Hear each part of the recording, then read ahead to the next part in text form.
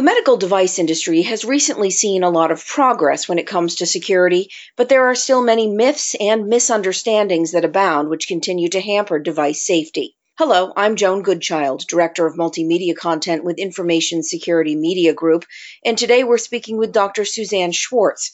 She's the Associate Director for Science and Strategic Partnerships at the FDA's Center for Devices and Radiological Health. Dr. Schwartz, let's start by having you tell us what you think the current state of device security is today and what progress we've seen in recent years. We have seen a fair amount of progress that's been very encouraging, both from the standpoint of greater situational awareness across all of what we call the stakeholders in the medical device ecosystem, whether that's the manufacturers whom we regulate, whether that is the healthcare delivery organization and healthcare providers, and working across also the security research community too. So really being able to, first of all, bring that collective together towards problem solving, towards addressing some of these extraordinary challenges. There's been a lot of progress there. There's been a real awakening in terms of the gravity of medical device cybersecurity and the need to attend to cybersecurity of medical devices in a timely manner.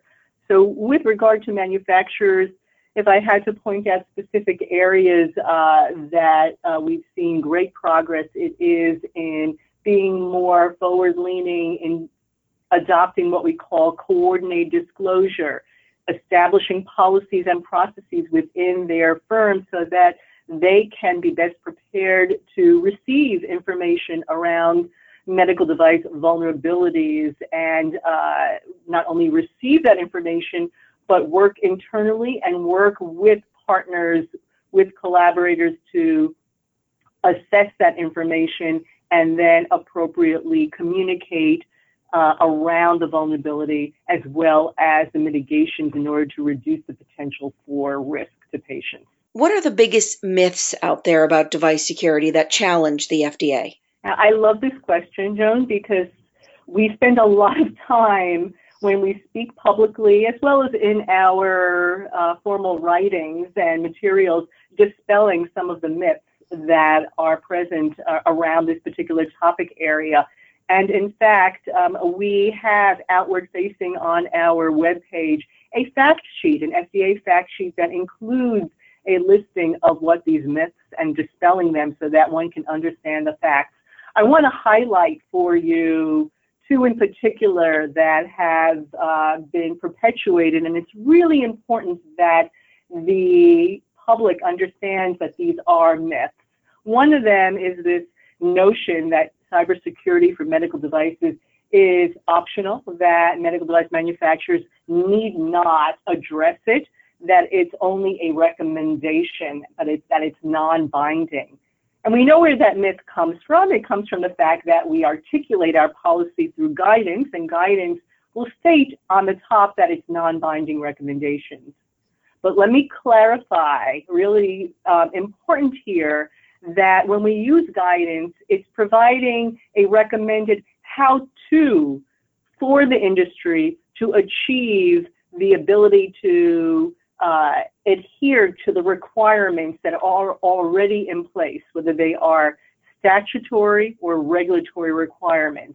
And so we have every expectation that cybersecurity for medical devices is to be adhered to by manufacturers, and that it falls under a much larger overarching framework, regulatory framework called the Quality Systems Regulation, the QSR. Medical device manufacturers understand that for different kinds of risks that emerge over the years, that addressing those risks are part of the Quality System Regulation. And cybersecurity is no different from that. So cybersecurity for medical devices is not optional. Manufacturers must comply with federal regulations, and where that fits is really aligned with over the all-consuming QSR, the quality system regulation. The guidance is merely providing a potential how-to in order for manufacturers to get to that point. So that's an important distinction. Another one that really becomes important, especially around the issue of devices that have been on the market for a long time and that need to be updated, that need to be patched, that need to receive fixes. There's this notion that manufacturers have to come back to FDA each and every time they want to do an update, a software update or a fix to that or a patch to that device in order for that device to be quote unquote recertified before that can actually be deployed. And that's an important myth to dispel as well, because as we state in our guidance and as we've stated publicly, that the modifications that are made, the changes made to a device that are solely to strengthen cybersecurity, and by that we mean the updates and patches, software patches, those kinds of updates, we consider them enhancements. They do not require re-engaging with the FDA formally or informally in terms of having that device recertified. Now, I will say where some of this kind of also gets lost is that that doesn't mean that an update, if it's available through a third party, can simply be deployed the way one might deploy one to a laptop or to a non-medical device, because there's still an obligation on the manufacturer to do something called verification and validation. That is to ensure that with the deploying of such a patch, that it isn't going to interfere with the essential performance, the functionality of that device, because that could introduce different additional risks to patient harm.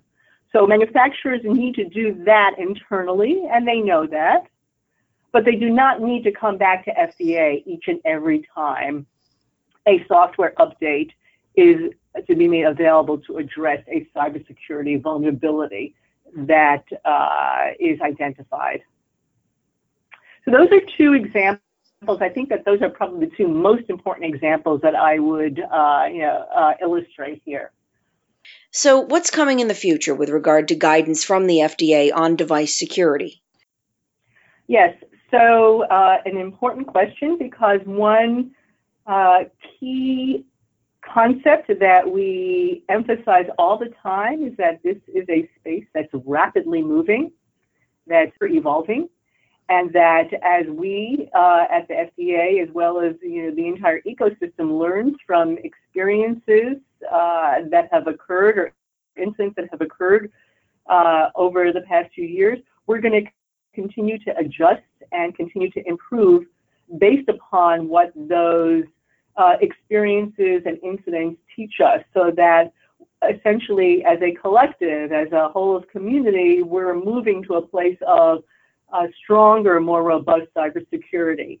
And that idea of really kind of moving the needle means that we'll continue to revisit and to consider the hallmarks, the elements that we've already incorporated in our final guidances, both the pre-market and post-market, with the expectation that if there is a need to adjust those guidances and incorporate new components, that we would do so also with the kind of input received from the community, from the ecosystem. So I think that that's an important point to make here, in that we don't consider this one and done, that our work is completed with the issuance of final guidance, but rather that it's a living document.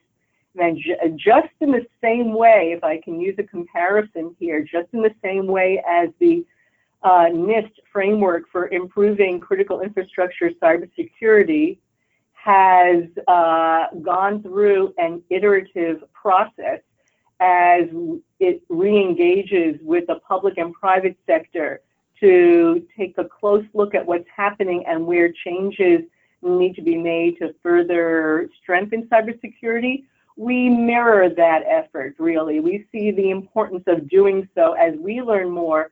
And another important point to emphasize here is that this is a maturity model in the grandest scheme of things, in that you can't move someone from 0 to 100, but one can move incrementally based upon observing the kinds of changes and maturation that we're seeing, and really raising the bar iteratively as we see further changes being put in place. Dr. Schwartz, thank you for joining us today. Thank you. For ISMG, I'm Joan Goodchild.